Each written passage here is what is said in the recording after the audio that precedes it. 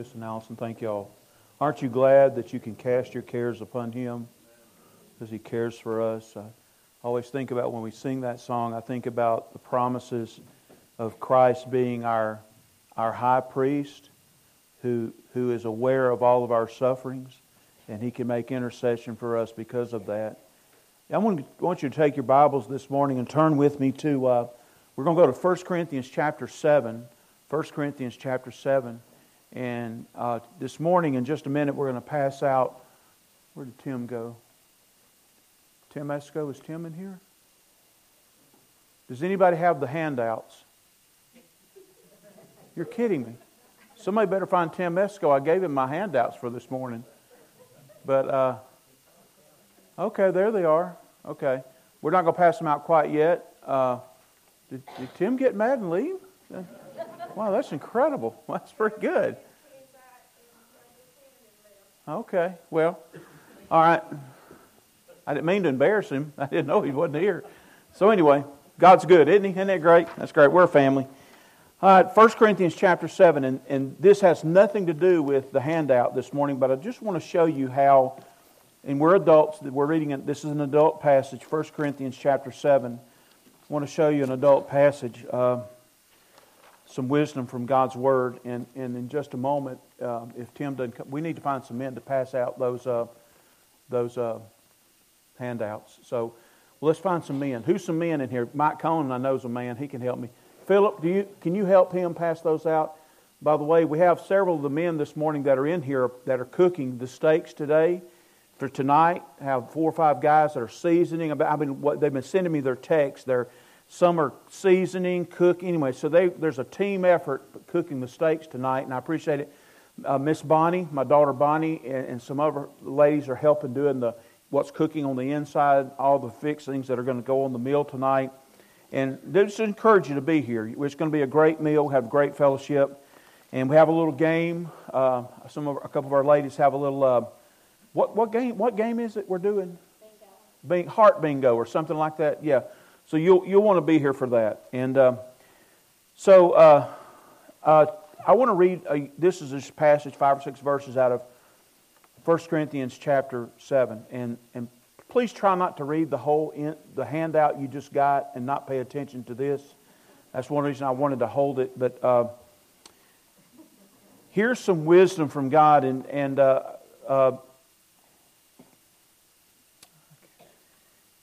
sometimes being on Facebook prevents me from saying certain things. So there's certain things I can't say, but let me just say that it would not surprise you how many men abuse this passage of Scripture because they don't know what God says in His Word. I'm not going to spend a lot of time on it. Just want to read it and make a comment. It says, "Now concerning the matters about which you wrote," and obviously the church had written to the Apostle Paul about some questions they had, and that's why he wrote 1 Corinthians. And you know the book of 1 Corinthians. It's a great book to study because there's tons of issues, life's issues, suing a brother, which is wrong, all these issues that Paul dealt with. And here's one on sexuality or sex, intimacy, and marriage. "Now concerning the matters about which you wrote, it is good for a man not to have sexual relations with a woman." Now, it is good for a man not to have sexual relations with a woman. "But because of temptation to sexual immorality, each man should have his own wife and each woman her own husband." Now immediately he's inferring where sex is to take place. "The husband should give to his wife her conjugal rights." I'm reading out of ESV. "The husband should give to his wife her conjugal rights, and likewise the wife to her husband. For the wife does not have authority over her own body, but the husband does." Then it says, "Likewise, the husband does not have authority over his own body, but the wife does." Okay? Some of the trends today is for men to demand their wives do certain, but they don't realize that the Bible says, yes, the husband has authority over the wife's body, but what they forget is the wife has authority over his body, and that gives her the right to say no. Okay? Then look what it says. But the wife says, do not deprive one another. So it has to be a cooperative effort, except perhaps by agreement for a limited time, that you may devote yourselves to prayer. But then come together again so that Satan may not tempt you because of your lack of self-control. So you do not abstain from the marriage bed too long. But there's not a dictator in that relationship, because each spouse has authority over the other's body. And sometimes men forget what the Bible has to say about that. Now take your Bibles and go to Titus chapter 2. You have the Timothy, 1st, 2nd Timothy, and Titus. I wanted you to see this morning when where Robbie read out of the pastoral epistles about how important, how leadership in the church mirrors the created order, male headship, but also how twice you heard him say that it's like your family, my family, your family. It's almost a microcosm. If you're a husband of a family, you are shepherding that family. And so the point that Paul makes is that if somebody it feels like they're called into the ministry or can serve as a deacon, the first place you look is their home. Because if they're going to shepherd God's family, right? We're a family, right? And we're to be the perfect family. We're going to read that here in Titus and just say, so we're a family. And so if somebody's going to help serve and lead the family, then they ought to have their own family. They ought to be shepherding their own family before they try to shepherd God's family, the local church. So that's one of the major qualifications for a pastor or overseer, is how it's translated in 1 Timothy 2. For a pastor and for a deacon is one of the qualifications is about being a father in their own home. Because let's say, if their children are at home and are rebels and are running over them, and there's no discipline and no Christian discipline in the home and no discipleship going on in the home, then why would they think they can lead the church? That's his argument there. And but by the way, if you read that, you don't have to read it now, but Robbie read it, and we'll talk about it again the first Sunday of March. But if you read the qualifications, because we're a family of faith, so our church has a pastor, has staff members, and we have deacons. And we're supposed to be the male leaders of the church, okay? So it matters what the qualifications are. So when you read that, you'll find that, and we have several deacons in here. The difference, if you look at the qualifications for me, I'm the one that's the overseer. That's bishop is another word, or pastor, elder, whatever. So, and then the qualifications for deacon, you don't have to read it now, but you read the qualifications, and it's the same. Almost exactly the same. The only really major difference between me and them is that people like me, a pastor, is supposed to be able to teach and preach. You can look at it later. That's one of the major differences, is that a pastor, teacher, or an overseer, deacon, an overseer, elder, whatever, whichever translation, is supposed to be able to preach and teach. That's the major difference than a deacon. But you'd also notice that their wives, they're supposed to have, their wives are supposed to demonstrate Christ-likeness as well. So just reminding us how important God's order for the family is, and also for the family of faith is. Let me read this one passage, then we'll get to the handout. And I'm not going to, I just have these 6 or 7 things I want to read about, makes a few comments. But before I do that, let me read Titus 2, okay? Your Bible's open to Titus 2. But as for you, teach what accords with sound doctrine.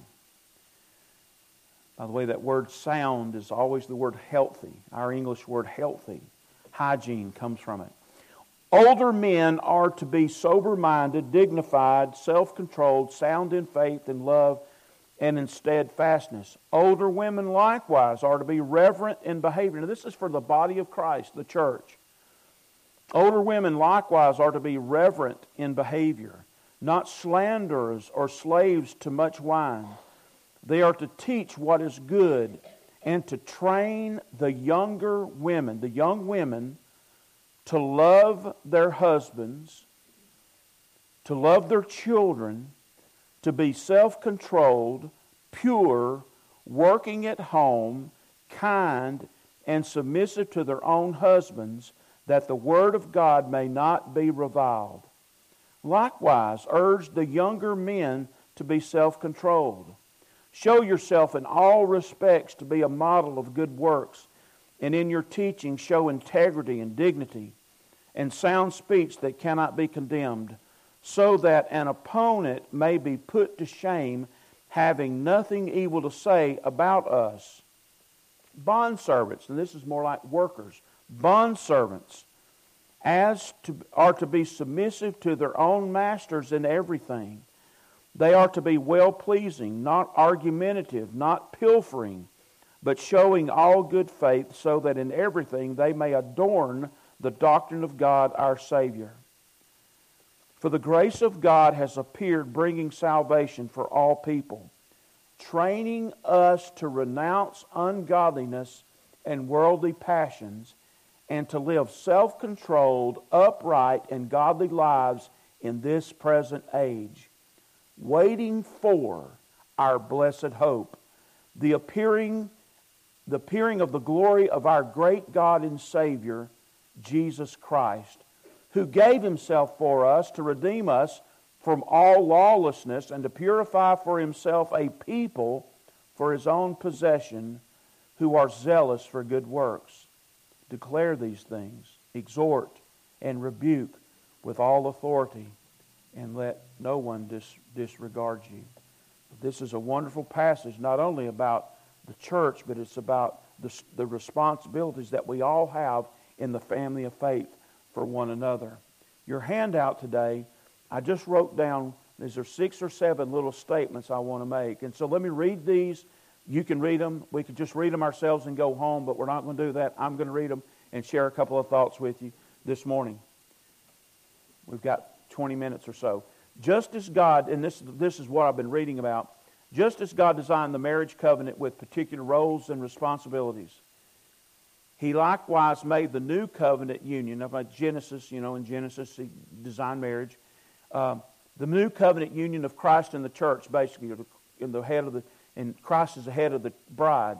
So He designed the church, and if you remember, Jesus said, Matthew 16:18, Jesus said, "I will build my church." Right? That's what He said. It's His church. So now think about this.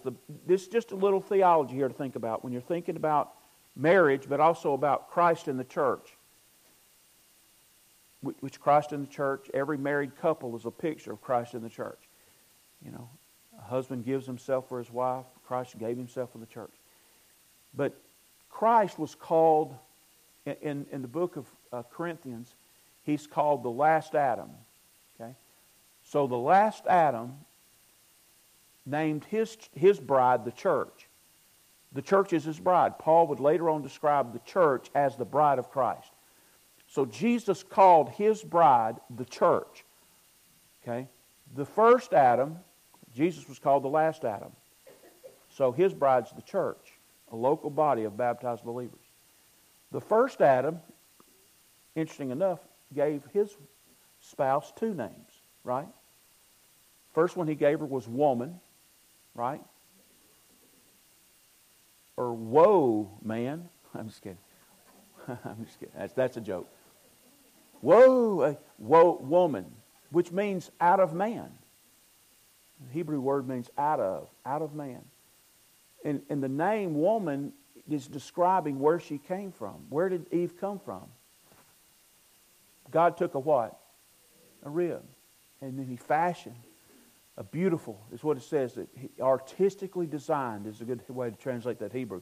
He artistically designed a woman. So she was looking better than Adam right off the bat. So he artistically designed a woman. But he took the rib to do that. So one of the things we talk about is a woman is from the man.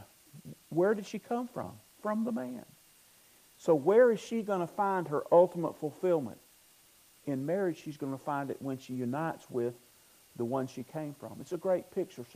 So there's nothing like a great marriage, you know. So she's from the man and for the man. So Jesus has a bride, and that bride's called the church. So it says he likewise made the new covenant union of Christ. God did with Christ being the head of the body in the church. The church has particular roles and responsibilities. So in that local church, he wants that church, his bride, to be pure and holy. So he assigns roles and responsibilities. It's just not the church is not designed just to wing it. God has a design for the church. So just know that the Bible says that every Christian marriage, every husband and wife is a picture of Christ in the church. The husband represents Christ, and he leads his wife through a sacrificial life. That's what it says. Okay? He models the life of Christ, and he gives himself up for her. That's what Ephesians 5 says. And then the wife is a picture of the church. She gladly submits to the Christ-like leadership of her husband. And that's the way it's supposed to be. Number 2 on here, it says the gift of children. You know, we always think about them being our children, but the Bible doesn't teach that. They're God's children, and he gave them to us. And so I gave you one verse, Psalm 127, you know, children are a heritage from the Lord. He gave them to you. They're a gift. And so he gave them to you, so there's responsibilities we have for parenting because they're his. He gave them to us. And so it says the gift of the children. It reminds us of who our children belong to, as well as to whom we are accountable. So when you think about the parenting laws and the Bible and design for raising godly children in an ungodly world, that's not an option. They're God's children. He gave them to us, and so we have a stewardship responsibility based on his authority to do what God says do. And Ephesians 6 is the first couple of verses there are strong verses when it comes to godly parenting. I love one of the phrases says there. Tell you what, let's flip over to Ephesians 6 real quick. I just read this one verse. Ephesians 6.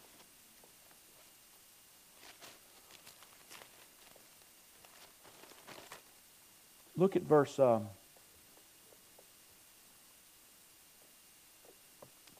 4. Well, heck, let's start at verse 1. Children, obey your parents in the Lord, for this is right. Obey. Obey your parents in the Lord, for this is right.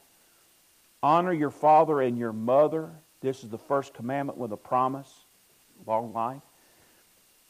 That it may go well with you, and that you may live long in the land. Fathers, do not provoke your children to anger.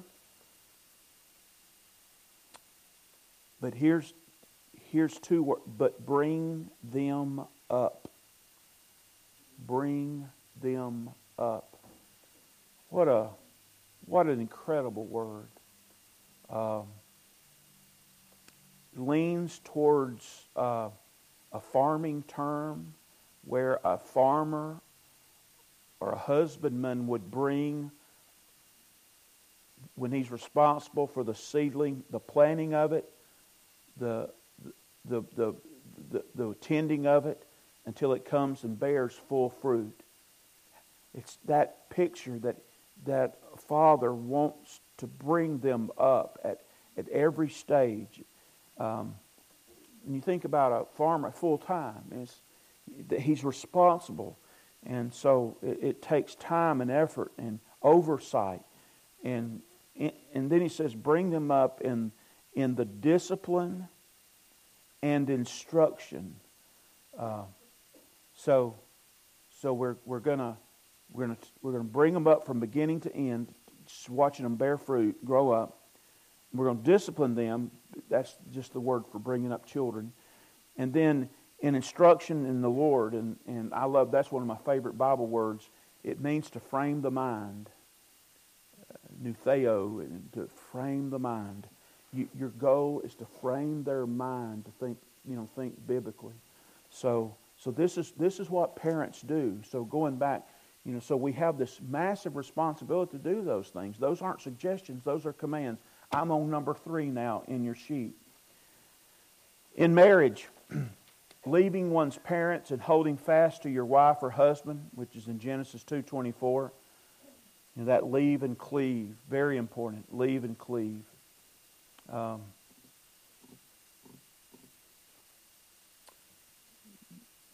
If you're here today, you're not married, you're not still married to your parents.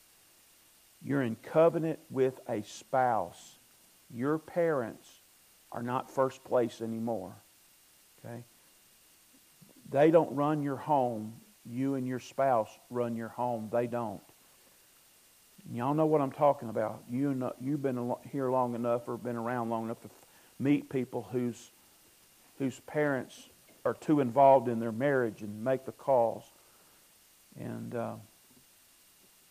so leaving one's parents and holding fast to your wife or husband and forming a one flesh union bears witness to the work of Christ for His bride.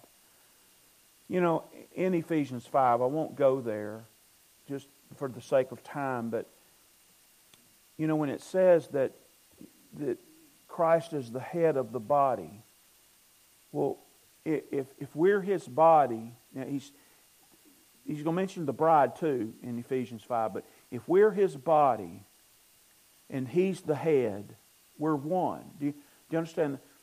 So we're His body, He's the head of the body, if you're taking a pic, but that body is still one. Together they make up one body, so Christ is the head of the body. And so that's why He nourishes and cherishes His body. That's why He feeds us His Word and His Holy Spirit works, because we're His body, and everything He wants His body to represent His will. He wants us to live out what we already are. We're one flesh with Him. We're one with Him. So He wants us to live that out. So His goal is us to live like Him, Himself. To live like the head. I love 1 Corinthians 6:17. But he who is joined to the Lord becomes one spirit with Him. Think about that. Think about the eternal security of that. Think about the responsibilities of that. So, in salvation, we become one flesh with Christ. Of course, that's also one picture of why marriage is to be permanent, because it pictures Christ and His church. But He is joined to the Lord becomes one spirit with Him. So we're to be like Him. And so that's part of that unity. The Bible says the unity of the faith is when all of us are living Christ-like, the unity of the faith. And then because of that, there's peace in the church, the bonds of peace. It's the same true for a marriage. I mean, is there problems in your marriage if both of you are living like Jesus? Right? Is there? No. And I've told you every time this happens, every time I talk about marriage, every time, whether it's here or in a Sunday school class, if I'm doing a thing on marriage or whatever, do you know what happens in my marriage? We have more conflicts than we've had in years when I do this. Of course, it's a spiritual thing. I can be silly about it and say it's Diane's fault, but it's a spiritual thing. It is a spiritual thing. It's the devil, I think. And you have these battles that you've never had, and part of it is, it's trying to get me to deny the very things I'm teaching. And sometimes I do. I act like an idiot, And I know you don't, but I do. I'm 61 years old and I act like an idiot. By the way, If you buy an LG dryer, I bought one 6 months ago, brand new. They eat socks. Listen, this morning, again, I couldn't find, they're eating my socks, so I'm really bothered by that. Just a side note. So LG eats socks. Okay, next one says, knowing God's Word serves as a lamp and a light for our homes and hearts. Thy Word, Psalm 119, Thy Word is a lamp unto me, a light unto my path. Hides my words in my heart. So God's Word serves as a lamp and a light for our homes and hearts in this world of darkness. So making biblical instruction is essential for every Christian home. Now, I do want to spend a little bit of time. I do have it. Go to 1 Timothy chapter 4. I just want you to see this real quickly. 1 Timothy 4.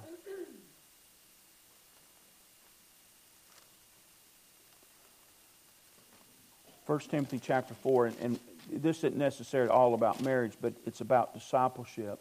1 Timothy chapter 4. Let me just pick up at verse 6. Just talking about God's Word and being committed to truth. So if you put these things before the brothers, you will be a good servant of Christ Jesus, being trained in the words of the faith. Sometimes that word train, the root word is gymnasium, but that's not the word. This is the word for a full-fledged education from beginning to end, like a formal education. So we're, from beginning to end, our goal is to be trained in the words of our faith. Yeah, and again, I'm not attacking you. I'm not being ugly. Whether you're the parent in the home, whether you're a child submitting to your parents, how often do you look at God's Word? How often is God's Word the focus of home life? You know, are you reading Scriptures with your family? The Word is living and active, and fathers are responsible. The father's going to be held accountable for that. You know, and it doesn't all have to look the same. I'm not saying all of us have to get up at 6 o'clock in the morning, 5 o'clock in the morning, and have family devotions. You know, I'm not saying that, and light some candles and mumble and jumble and pray at the same time. I'm not saying it. But we all should be, as shepherds in our family, should be putting God's Word before our children and really before our spouse. Because we're not just raising them we're raising them for Christ.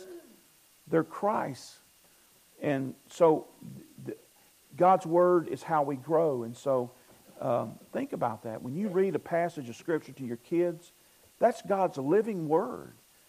And it does things you can't do. It's alive. And so just think about that. Or even anybody married, Diane and I, how often do we sit around and talk about God's Word and share Scriptures and discuss the theology and the application of holiness and all that? That's what we should do. It should be, Christ is King, and Christ, that should be a topic of our home all the time. And so Paul tells to train in the words of faith. And he says, and of the good doctrine that you have followed. And then he says, to have nothing to do with irreverent and silly myths. Rather, train yourself for godliness. That is the word, Jim. Train yourself for godliness.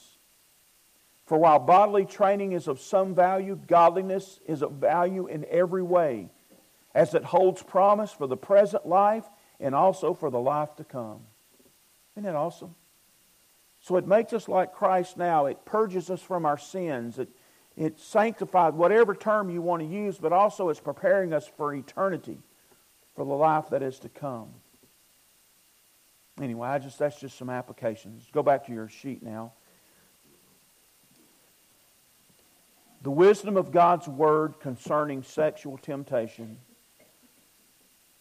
And whether we're talking about homosexuality, perversion,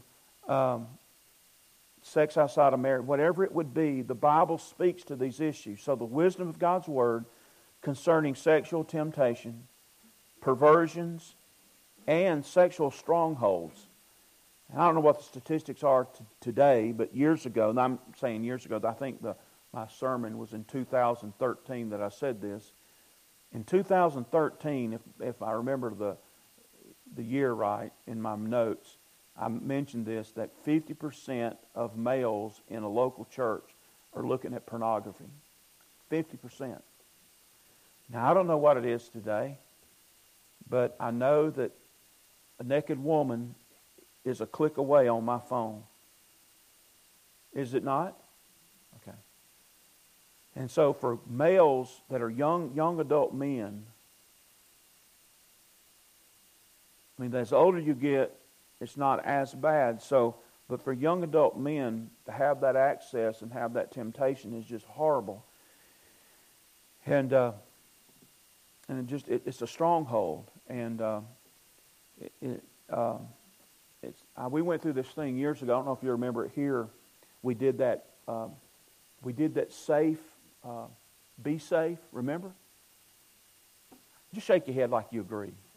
Remember, we had the internet lock thing where all of us were getting these be safes because it would keep you from anybody on your computer. Of course, back then our phones couldn't do what they could do now, where you couldn't go to these bad sites. You with me? We did that. We sold all of us had a package, and we all were. You with me? Sonia, you did it. I mean, where'd Sonia go? Sonia, you look like okay. We had it. Wasn't it Be Safe? Wasn't the name of it? That's a long time ago. I mean, it was a long time ago. I mean, but we did it.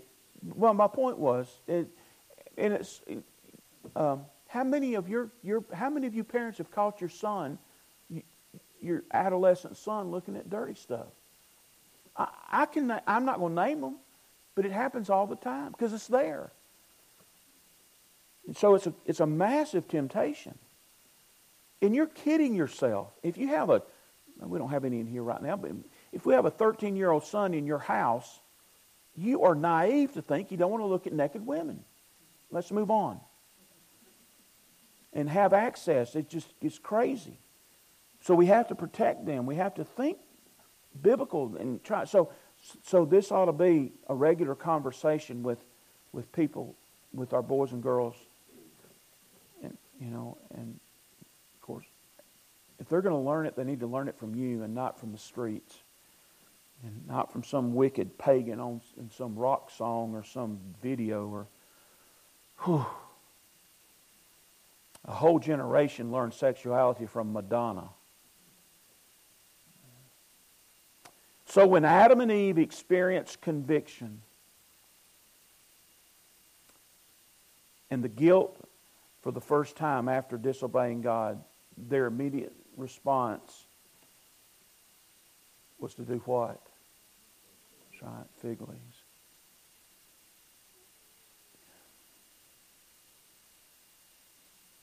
Folks, we can't do this. There are obvious weaknesses that we all have, whether it's parenting or whether it's a husband and wife, but we just can't sow fig leaves and cover it up. God called them to repentance. Then He held them accountable. But those fig leaves weren't going to last. You and I know it. And we can cover it up, but it's not going to help. The sin and the wickedness and the bondage and all that's still there. And until we repent and seek reconciliation or obedience, until we do those things the Bible calls, we're not going to experience the peace of God. We're not going to have the fruits of God. And be honest with you, there's occasions where it becomes public, some of the stupid stuff we do, and it mocks the name of Jesus.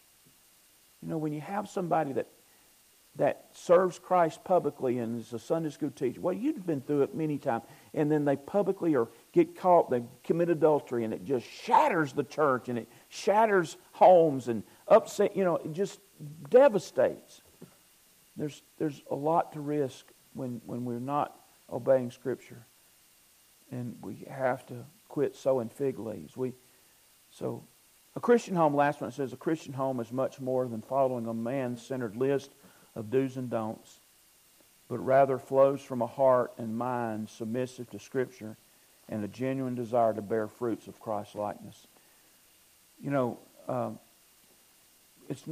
we always talk about it's not about rules. I hear people say this all the time, and it is a nice way of saying it. It's not about rules. It's not. It's about a relationship with Christ, and I want to please Christ. I want to obey Him. And we'll finish with this, just this last scripture. It says, when the big one is, well, we got time. One verse and I finish. Go to Ephesians 5. I'll just use one verse, Ephesians 5. And now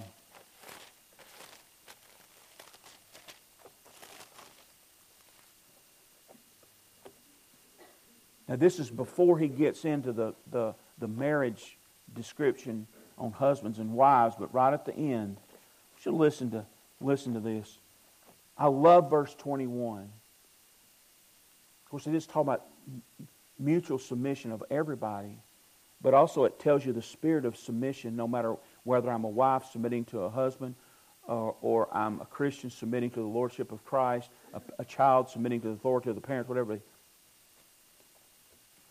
A church member submitting to the authority of its leaders at the church, whatever it be.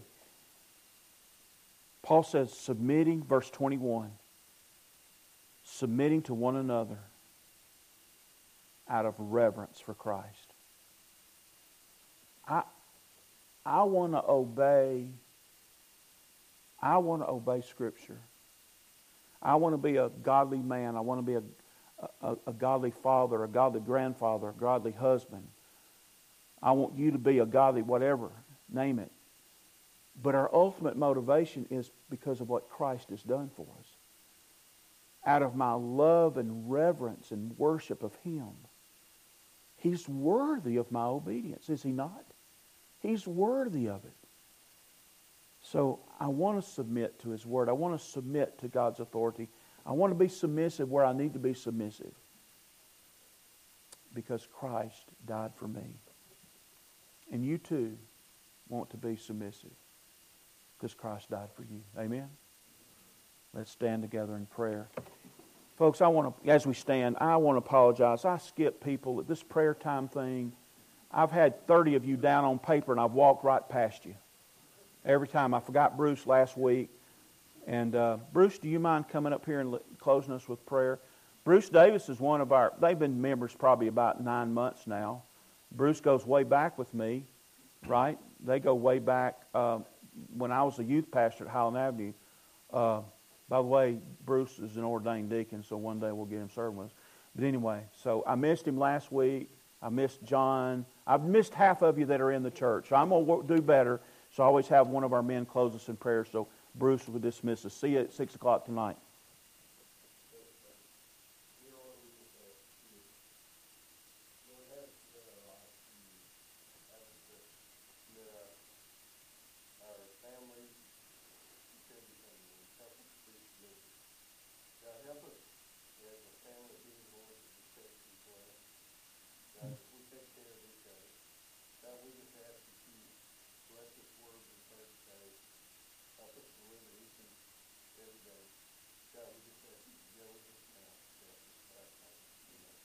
See you tonight. God bless.